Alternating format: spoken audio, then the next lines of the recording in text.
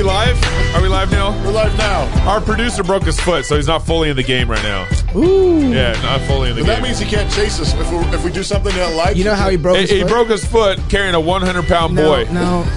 No, that's the wrong story. No, Gabe, no. He was fighting off bad guys who were trying to get in the studio, and he kicked him right in the head, the hard part of the head. And he was a huge dude. Huge. He was like 500 pounds. Dude, like 100 pounds, dripping wet. He was a big dude. Barely. He kicked him, and the dude fell out, hit the floor, but Neil broke his foot, but the guy busted his head. You should see the other guy. See how I did that? The other guy. Neil broke his foot, but the other guy busted his head. See what I did? All right, that's enough. That's enough. All right, Pastor Toby, I'm the water boy, and all the way from Oklahoma, we got Chocolate Knox in the house. I'm not going to forget that. What? You got a problem? Wait till after the show. You're born in Oklahoma. Wait till after it's the all show. Red River. You just did that. You just did that. Hey, guys, last chance this week to subscribe to our Fight, Laugh, Feast magazine. Man, look at that magazine. I love that. Good. We're excited about this magazine coming out every quarter. We're going to be producing a magazine for you, and it's going to be a mini book-like experience with various authors. Pastor Toby, maybe Chalk Knox eventually. I might be able to get him to write an article for us eventually on how to be lesser white or something like that. So make sure, like Coke. I got a few ideas. Let's start with Oklahoma. Oh, I was going to say, well, maybe write an article on why you shouldn't be born in Oklahoma. You know what I'm saying? No. Okay. And as you guys know, have you guys been catching our daily news brief every day? Well, what's wrong with you if you aren't? Yeah. We have a lot of friends emailing us news articles throughout the week at news@crosspolitic.com. That's news@crosspolitic.com. And a lot of those articles end up on our daily news brief, and they also end up on our aggregator, deftwire.com, DEFTwire.com. Yeah. And really excited about this website as we channel kind of a lot of what we're reading and now what our audience is reading over to deftwire.com, so you guys can kind of catch up on what's going on or what we think or what our audience thinks is kind of important articles around the world. No, it's what we think. Well, in our audience that sends us articles and everything. Yeah, we all thinking together. Okay. It's a community. Have you guys been following what's going on in New York? What? There's a lot going on. Besides Cuomo, Cuomo hiding data. Did Cuomo get impeached yet? Yes, he's in the process. Apparently, it started to happen. And here's what's crazy. So I think they've created right now an 8-person board between Republicans and Democrats, a bipartisan board that are going to have 60 days to decide to go through the whole case and look through everything. Oh, wow.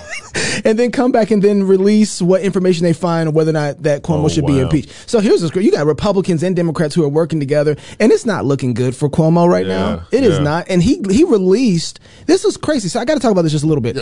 So he released a statement, I believe, a couple days ago on why he was late, or he called it pause releasing the information to basically why he was hiding the data. Well, so he says the DOJ, he said 3 states got letters from the DOJ to release information about the nursing homes that were in their area. And so he said that he sent a letter to the DOH, basically his own DOJ? No, DOH, which is their registration, basically the Department of Health. The legislators there, and saying, hey, we got to put a pause on our releasing information to you to take care of the DOJ.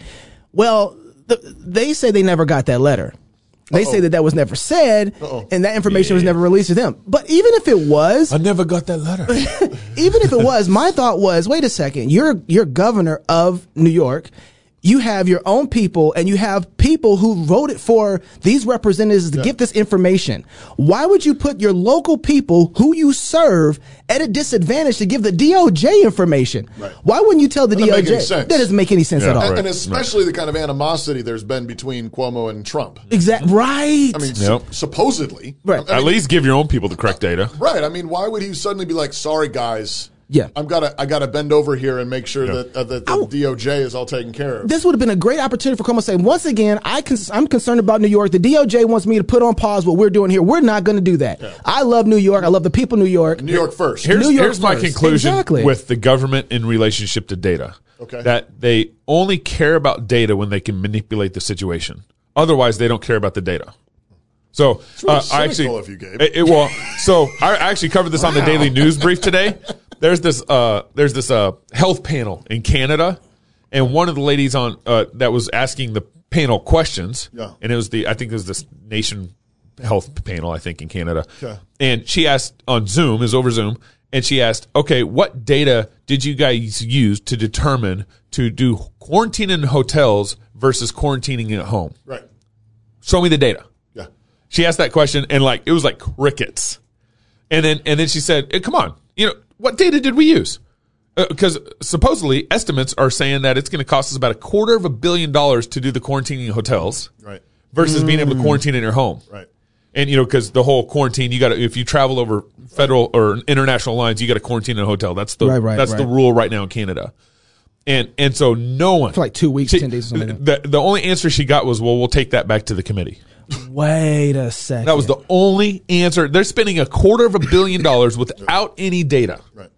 And so that's why the government, to me, is like they only use data to manipulate, and then they don't care about the data if it doesn't really work for them. And there's no punishment. And we've seen that a lot in this coronavirus shutdown. I was sort of being tongue in cheek when I said I was being cynical, and I think it is. But there's a reason for it. Yeah. At the same time, I want to come back around the other side and say, okay, this is also what government education gets you. Ouch. Because here's the thing: for many decades now, we have completely rejected. I was talking to Knox about this recently. I'm reading a book right now that's this old classic book called Ideas Have Consequences by Richard Weaver, which is I'm a little ashamed to announce here on the show that I've never read before. I probably have lost several Facebook friends, and maybe I'm being canceled on Twitter right now. I've never read it either. Oh. I'll admit it with you. Yeah, but I have read Hideous Strength. Oh. And I'm going through it again, actually. Have you read that? You guys ever seen these right here, these tumblers? We got some really nice Fight Laugh Feast tumblers. You need to stop reading all the other books that I mentioned to you, and you need to put that one at the top of the list. Oh, man. The top of the list. But I'm trying not to be more white. So that's what I'm reading. That Hideous Strength is like the least white book you'll ever read. Okay. I'm telling you. There's a black character in it? I don't know. It is coming from the Ivory Tower. Lewis, this is like Lewis's honorary brother book. I think now, even though I might have read the book, I'm not ever going to tell you guys if I have or not. I just like he gets gangsta in it. But the point I was going to make is that Weaver is tracing the sort of complete rejection of the whole idea of a unifying arche, a unifying transcendent truth, objective truth, anchoring truth. So, the idea of a university is one where you study different topics, but it's held together because everything coheres ultimately in Christ. Right. Yeah. Right? Una. And we, in the process of rejecting that, have said, no, there's no unifying feature because of evolution, because there's no God, because we don't believe in Jesus. And what they've wanted to do, though, is sort of find power in specialization. That's right. And so they zoom in on these details, and they can rattle off data and details in highly specialized ways, but they have no way of knowing how it connects to anything else in the universe because they rejected it all. Right. And Weaver goes... They rejected the unifier. Yeah, there's nothing to unify. Right. Everything got here randomly. And Weaver goes so far as to say, you know what we call people who are obsessed about particular details and have no way of connecting it to the bigger picture? We call them psychopaths. What's wrong with you people? It's a disorder. You've never read the book? I know, man. How do you know all this from the book? I'm like, wow. I'm reading it now. Okay. But I'm like, oh my God, you've never read the book. That's such a good summary for not reading the book. No, this is a good summary. This is actually in the introduction. He's just releasing this. It's like the first 4 chapters. Yeah. But my point being is these people, the number of parallels between what Weaver is describing in the early 1960s. Yep. Okay. He died in, I think, 63, the same year C.S. Lewis died, who wrote That Hideous Strength, which you should. Yeah. But anyways. Coincidence. Back in the day, he's talking about what happens though when you disconnect information from truth. Man. Yep. Then what you end up with, all you have though is this fragmented data. Yep. And all you have is manipulation. That's right. And so on the one hand, I think you're right. People just use data to get people to do what they think, they want them to do. Right. But that's all they've been trained to do. And you mix that. That's really good, That's all they think the world is. It's just a matter of these data, this unconnected data, disconnected data. Right. And all you can do is sort of try to push and pull and yank and manipulate. Well, and we even saw this in our city council. Like, they declared a state of emergency in our local town back in March. And then they renewed that state of emergency or that that emergency health order in June. And then in September and October, the citizens, like at the city council meetings, were like, what qualifies define? As an emergency? Define. Have you defined the state of emergency? And they're like, no.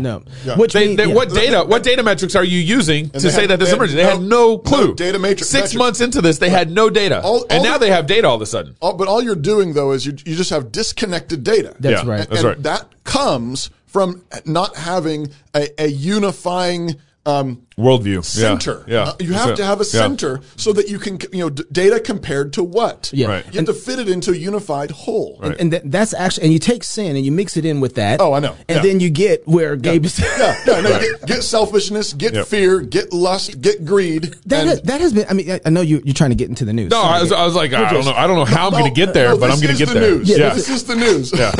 This is the world we live in. Yeah. And this is why, for me, so lately ever since this whole thing started last year, end of February, March, I've just been in this kick of like, we're doing the same things we just got done doing 40 years ago, 50 years ago, 60 years ago in the civil rights movement, the civil rights act, all that stuff where we're making people second-class citizens by emergency orders. Right. And so I'm looking at this, I'm like, how come we don't see it's because of how disconnected we are from all of this. And we can't synthesize this whole thing, all this information at one time. And this is why there's a war against history. That's right. They don't want you to remember history. History is just random facts, and then people assemble the facts to tell whatever narrative they want. It's the same thing. History that then becomes sort of a data mine. Right. And it just sort of pull out the facts that fit my narrative, fit my worldview, rather than recognizing, no, the world is there. And you can't just make it into whatever you want it to be. Right. God is there. Christ is on the throne. Yep. Truth is there, whether you like it or not. Gravity exists. Right. And I think Pastor Wilson was the one who talked about this even before I got my hands on the book. But you take Christ out of the education system. Yeah. You take Christ out of our universities, which is the center of all knowledge, right? So if you then all of a sudden you can't synthesize anything anymore. Then it's fragmented theology. It's fragmented universities. It's not universities at all anymore, actually. Right. And so but if you look at what we've been doing, that's exactly why we can't think. So it's perfect. Like God has given us over. Right. When you remove Christ at the center, guess what you get turned over to? Chaos. Your false idols. Christ or chaos. You get what you want. You get psychopaths. That's exactly right. You get these uber specialists, and all they know, they've dug deep on this particular thing, and they can tell you all these facts and numbers and data, but they can't connect it to reality. There's no unifying worldview. And some of them aren't even facts or data anymore. That's how bad it's getting. I know. Anyway, Gabe, go ahead. G.K. Chesterton in Orthodoxy said it's not the poet who goes crazy, it's the mathematician. Yep.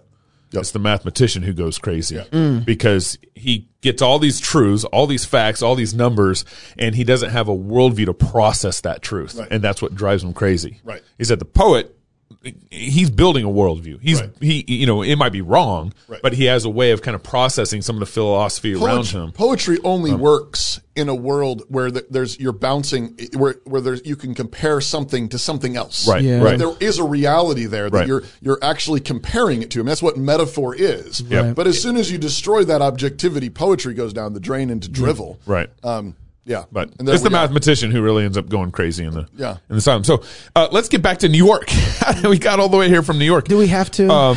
So there's this gym owner. So there's two gym owners that everyone knows of in the East Coast. One's in New Jersey. That's the more popular gym owner that's been dealing with all sorts of shutdowns in New Jersey. Yeah. But there's been this other gym owner in Buffalo who's been challenging the executive orders that Cuomo's been releasing. Well, Cuomo only has the authority to do an executive order for 30 days. How long has it been? Yeah, exactly. He doesn't have the authority to extend it. It's pretty clear in the New York Constitution that he can't. And the only way he can extend an executive order is through legislative session. Oh, well, I kind of like that. That's really smart in New York. We have the same thing here in Idaho, but there's enough wiggle room in the Constitution where our governor apparently doesn't have the same restraints that Cuomo does. But Cuomo has been ignoring our conservative governor, right? So he's happy he's not in New York right now. Well, so Cuomo's been extending the executive order for 30 days again and again and again. Okay. And it's been illegal. And a judge in New York, the Supreme Court judge in New York, just ruled in favor of, why did I get that ding? It's Cuomo. Favor of the gym owner, not Cuomo. He ruled in favor. He ruled in favor of the gym owner. So the gym owner won. So he won. And this is actually really strategic for the whole state because in effect, that saying the order, the ruling for the Supreme Court ruling here in New York means that basically the lockdown's over. It's done. Right. That's what the ramification of that means. And as New York, when did that ruling go down? I mean, did New York just open up? Tuesday. People can't, just literally yesterday. They can't. We just got done talking about this. They can't make the jump from what you just said to where because you have to know Jesus. That's right. To be able to connect these dots. So people will still be probably acting right now as if the executive order still applies, but it doesn't. That's what the ruling means. This is okay. Can I take a jump real quick? That's how it's hard to get.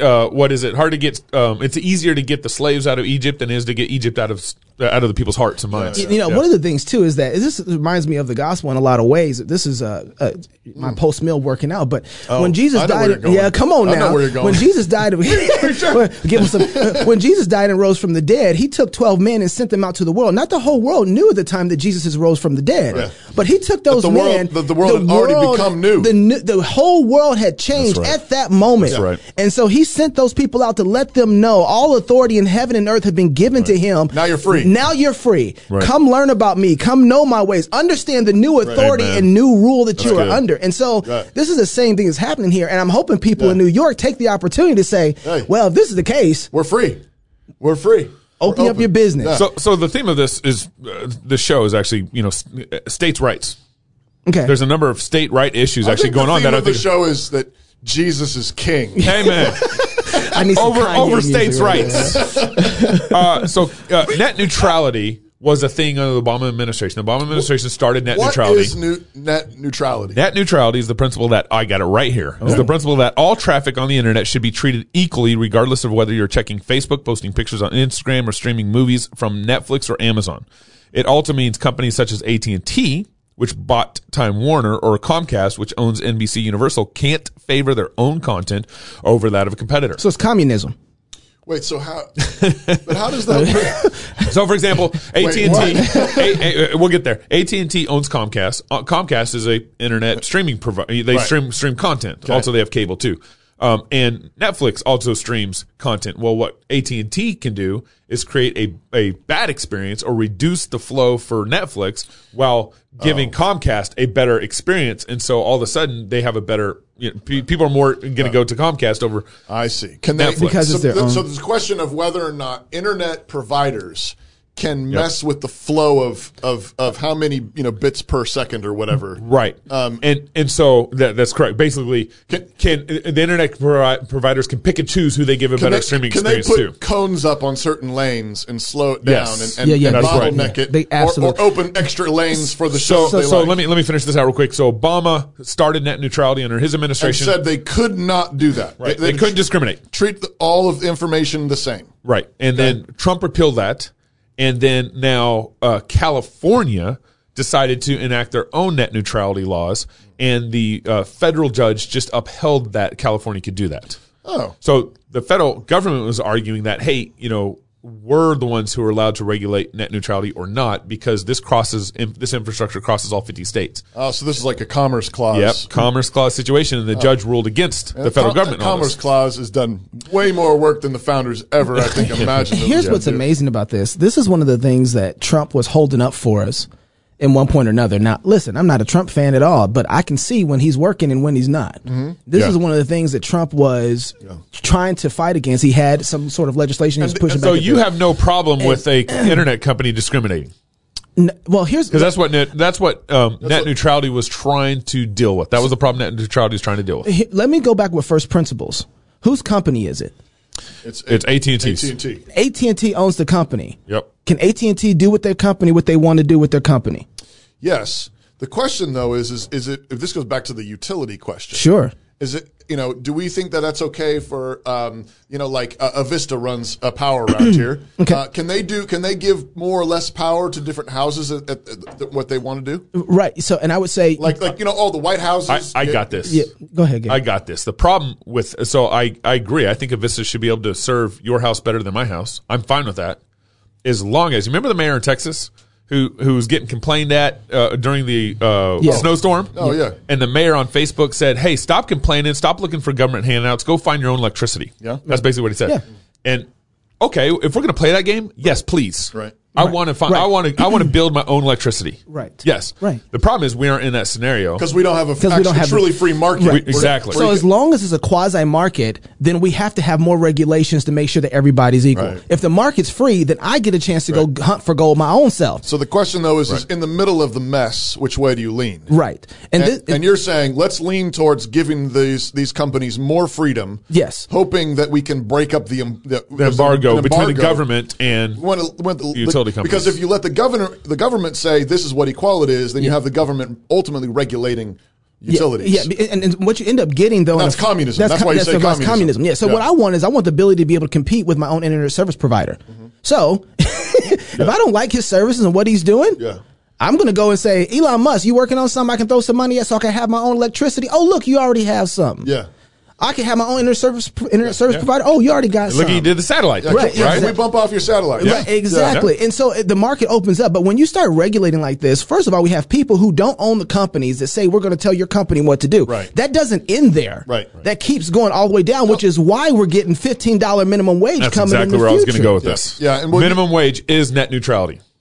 Right. Wait. That's what it is. Oh, I see what you're saying. See what I'm saying? So the money is like the power. Yeah. And they're saying you have to send $15 down every lane. Yep. Exactly. No matter what, no matter how much good work they're doing or better work they're doing, you got to do at least $15 for everybody. So if we're for net neutrality, then we're for minimum wage. And here's the deal. Netflix has far more people streaming on it than other smaller, and everybody's got to pay. So Netflix is getting away with murder in one sense because they're streaming millions of gigabytes through the internet. And they're not paying more for it. And they're not. That's the difference. So that's the other thing is you allow the companies to charge more if you use more. Right, exactly. Does net neutrality prohibit that? Yeah, absolutely. Yes. It does. So they don't get to regulate. So that's why Trump, I think, repealed it because he's like, hey, we need the free market to be able to the question figure is, this out. The product that I make, who gets to regulate it? Yeah. Who gets to put the price tag on it? It should be you. It should be me. Well, no, it should be you in relationship to other people you're doing business with. They get not in relationship to the government and the other people. They don't get to tell me what my prices is I put on my stuff. What they get to tell me is they can tell you is how much they're going to charge you for access to their. We don't like your prices and go somewhere else. And go somewhere else. And I say, wait. What about $5? Yeah. Well, I'm in. Right. Now, they don't get to tell me how to make my prices. And the thing that people don't realize, too, is what the free market does is even when people aren't doing good things, what it drives is then somebody else saying, well, then I'll do it better. Right. Or Netflix saying, how about we go into the internet service provider business? Yeah. Right? That's right. Or maybe, well, that's what Google did. And Google started installing their own fiber. Right. And this is also what we've seen with Amazon kicking Parler off of their servers. Yep. It's a similar kind of thing, even though we think it's stupid and dumb. Yep. The fact is that now it's making people have to say, hey, like Gab, we're going to have our own servers. Yep. We're going to have our own systems, our own. And so when you actually let it be free, it actually drives enterprise. Exactly. So it drives creativity. Just the internet here in our own building. So we wanted fiber. To our building. We wanted fiber to our building. Yeah. Now, the city was going to charge the internet service provider who's going to give us fiber, they were going to charge them all kinds of buku money. Not only were they going to charge us more to bring fiber to our building because we had to go under the sidewalk. They have to go under the ground to do so.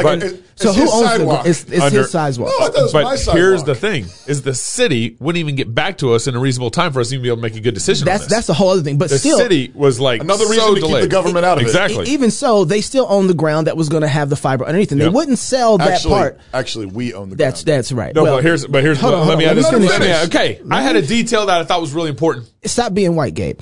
Be less white. And so what happened is that they said, well, we'll rent you that line. Well, rent. Yeah. How much they could? So they said no. So what the internet service provider did was say, well, we'll shoot a wireless signal. Yeah. Yep. Well, they created a technology, high definition wireless signal to our building that we can now shoot across. So the city lost out on everything, right? But the technology was created so that they didn't have to go through those parameters because of the free market. Right. And so, but the other thing with that is if the city is taking that money and doing what with it? Well, here's the other detail in all this is we'd have to pay for this. We'd have to pay the city to run the high def fiber to our building. Yep. So we'd pay to have it installed, and then we'd rent back the fiber from the city. That's right. That's right. That's right. That's right. It's just nuts. So right now, we'll mug you coming and we'll mug you going. Yeah, that's right. How about that? Yeah. So right now, the big Biden's $1.9 trillion stimulus package is being debated. Yeah, and relief bill. And what may I remind you that it's still been less than a year, and we're fixing to pass another stimulus bill. This is going to be our third stimulus bill, and then now we're up to about $5 trillion in stimulus money within less than a year that we've created. But anyway, so right now the big hang-up in this $1.9 trillion deal is a debate over the $15 minimum wage. Yeah, even some of the Democrats. Even Democrats are like, whoa. Well, because Joe Manchin, he's a senator from West Virginia. Manchin, I think. Just let him say it how he wants to say it. Machin. Don't defile the name Machin. What did I say yesterday? In this case, it's a good thing. Jay Gresham Machin. My wife, God bless him. I said some word yesterday. My wife, that's not how you say it. And I'm like, I'm from Texas. It's probably every day. Yeah, that's how I say it. So anyways. Yesterday? Yeah, it was last night. I can't remember. Every day. Baby, let me know the word we were talking about. But anyways, so now they're debating about this $15 minimum wage that they're putting in this $1.9 trillion stimulus package or relief bill or whatever. Relief bill. And again, on this, just think about back to the net neutrality point that we were making before. The government is saying, we are going to tell you what to do with your money. Yeah, right. And what this person is worth. Right.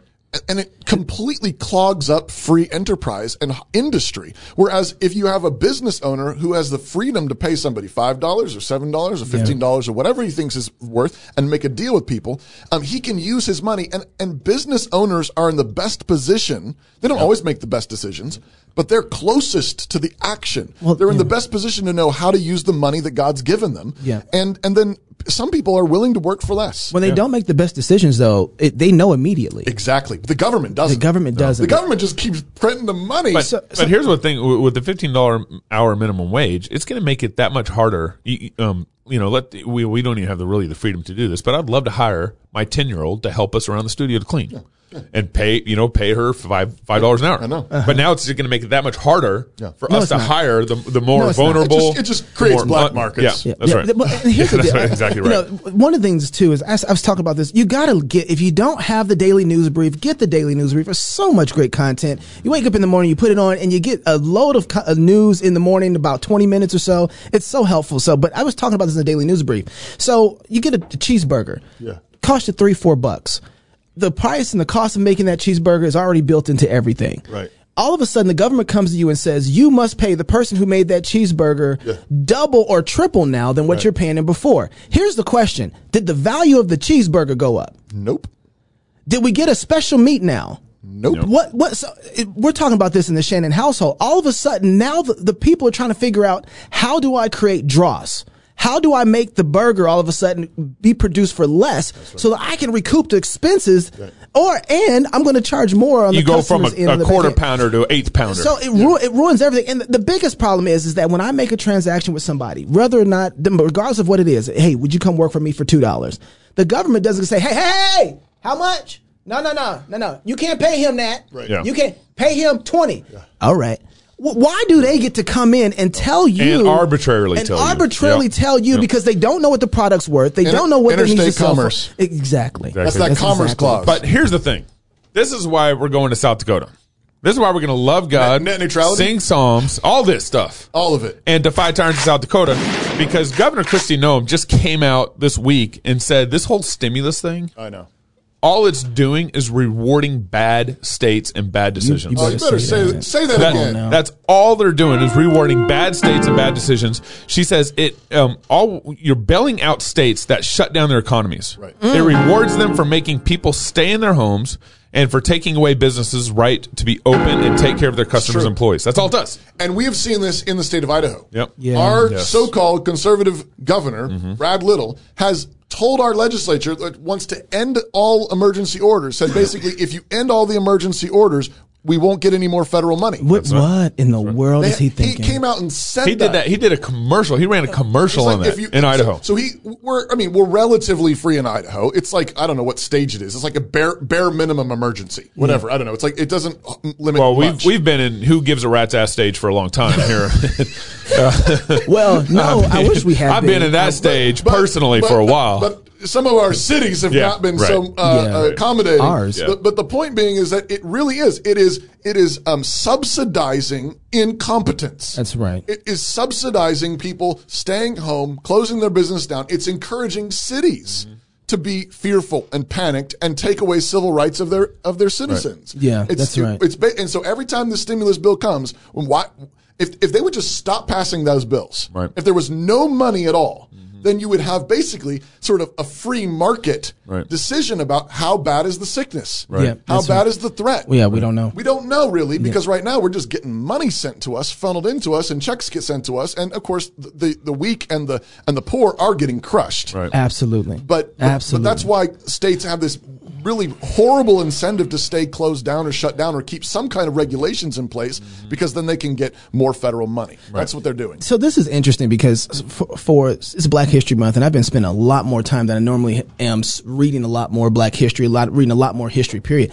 I've been looking for a good book that just has American history without the gap of slants. Well, yeah, because there's so much American history that's happening, and Black history is happening at the same time, and that's a part of, really close part of American history that we don't ever get. Because y'all are Americans. And so we've kind of separated Black history from American history. And I want a book that actually puts Black history and American history as American history inside of it, so I can have a complete narrative. Because when you start going through, you're like, well, this is happening, that's happening, a lot of those over there, this is happening, Frederick Douglass is right here. Yeah. But so you don't have a grasp of everything that's happening. But this is what I wanted to bring up. As I'm reading through history and as I'm looking through the current situations that we're in right now, for instance, this $1.9 trillion bill, I know what the standard should be. I know that the government should be at zero with telling a person that they should have what they should be paying another individual. Right. That's not anywhere possible happening right now. Right. That I'm not going to get, I'm going to have to be incremental in how I think about this. Right. I'm not going to get what I want. I'm not going to get the government to go from $15 an hour, which you're about to pass, that's going to pass, to zero, where they should be. Yeah. I don't know how we go from here to here in the process. It's such a convoluted mess. Yeah. It makes revolution look attractive. Oh, yeah. Because there is no way to go from here to here right now. So you can scream, you can cry. So then now it makes sense. Tempted to burn it all down. And so I kind of understand some of my abolitionist brothers in some of this, because it's like, we know where we need to be at. If we let's say we go right now and say, Gabe, you know what? Why don't we tell the government to settle for $12? And it's not 15. Yeah. It's not zero, but we got them down a little lower. Right. And playing that game sometimes can make you feel like the only game we can play is just a little less than what they were going to give. Right. Yeah. Where do you start pulling back and start? So right now we have a smash mouth incremental when it comes to abortion. Yeah. Throw everything at it, try and slow this train down and end this thing. We want to win all the way in every battle. Right. Is there a smash mouth incrementalism when it comes to minimum wage and government overreach? Yeah. And so that's what I've been struggling with. How do you do this? Because we don't need revolution, which is like, you know what? Yeah. Burn this thing down. Well, I think this goes back to where we started the whole show. Our ability, we have to regain an ability to see the big picture. Yeah. And not get fixated in one place or another. I think our temptation is to get fixated on the feds, get fixated on big government, get fixated on all these things. And what we have to do is we have to have a holistic worldview with Christ at the center, with his word governing it all, which means I think a lot of this starts back with, we need to start educating our kids. Yeah. We need to teach them to see Christ at the center and see everything as connected. Everything coheres in Christ. Yeah. His word is what helps us balance all of these things. Because I think what happens though is there is a kind of obsessiveness with particular details sometimes, even moral things. Yeah. Yeah. Like minimum wage or abortion or, homosexuality or whatever. Yeah. And you can get fixated on that thing and you can sort of, even though you're right. Yeah. It doesn't have a full Doug's world. dad, Jim Wilson, always liked to say there's a deeper right than being right. Yeah. And I think the point of that is not to be relativistic. It's just to say, connect that truth, connect that rightness, that moral issue to Christ and everything else. Right. Don't disconnect it, even though it says, that's a 10 Commandment thing. Right. Keep it connected, but you've got to have a holistic worldview with Christ at the center in order to start parsing all of this out. Yeah. And I think, and then fundamentally, I would say it has to start at home. Absolutely. It has to start with men saying, I'm going to take responsibility for my family. I'm going to be faithful to my wife. Yeah. I'm going to be faithful body, soul, and mind. I'm going to provide for my family, and I'm going to start building a legacy. I'm going to start building generations that are thinking in terms of we are free in Christ. Yep. That means we're free to provide for ourselves and for those around us. And then you build church communities, city communities, and counties that then begin to say, no, we're not going to do that. Right. We don't need the federal money. We don't need the state money. We don't, and we're going to, and then you build out counties, and then counties to regions, and regions to states, and you end up with states like South Dakota, maybe North Dakota, maybe other places like Florida. Not North Dakota. No, but you have Idaho, though, is going to be on the list soon. Yes, we're working on it. Yeah. But the point is that you start small, start where you are, pick up the piece of trash in front of you, put that away, begin to see things in a holistic way, and then just build out and build long term. Think in terms of your children and your grandchildren. When we come into town in Damasco, there's a sign on either side that says, we mask because we care or something like that. Mask, liars, whatever. And and my kids, every time we drive by, it says, Dad, when can we take that down? Yeah. And I tell them, one of you or one of your kids is going to take it down. Right. Yeah. And we're not going to be revolutionaries. We're going to go blow it up. Yeah. But one day, as we continue to be faithful to Jesus, we're going to take it down. And the same thing goes for the minimum wage. Same thing goes for, sodomite marriage. The same thing goes for abortion. We're going to take it down. Yeah. Because Jesus is Lord. He really is. And we're going to build that starting from the ground up. And here's the thing is we have to start pushing back. Yeah. We're in a situation where if we don't start pushing back, well, the America as we know it is gone. The Constitution as we know it is gone. Our states' rights as we know it is gone. But start pushing back by rejecting the incentives. Yeah. That's right. Everywhere you can. Reject the subsidies. Everywhere you can. Don't take it as much as you possibly can, and then wherever you are, build things that will last in Christ. And this is why you got to come to South Dakota, because we're going to learn all this. Love God. Sing psalms. Defy tyrants. If you're single, get married. If you're married, have kids. If you have kids, go baptize them until Sunday. Love God with all your heart, soul, mind, and strength. Love your neighbor as yourself. Go fight, laugh, and feast. Gabe, who do we have coming on Sunday? Ooh, we got, I don't want to say it because I want to make sure he comes on. we don't want to have that. Yeah, we've had that happen before. We got a good guy coming on Sunday. Also, Thursday at my water break show, I got 3 pastors from Canada coming on. Oh, yeah, we're going to talk. They have 3. Yeah, I got 3. Wow. 3. With backbones? Yes. More than that, we're working on it. It's good. This is Cross Politics.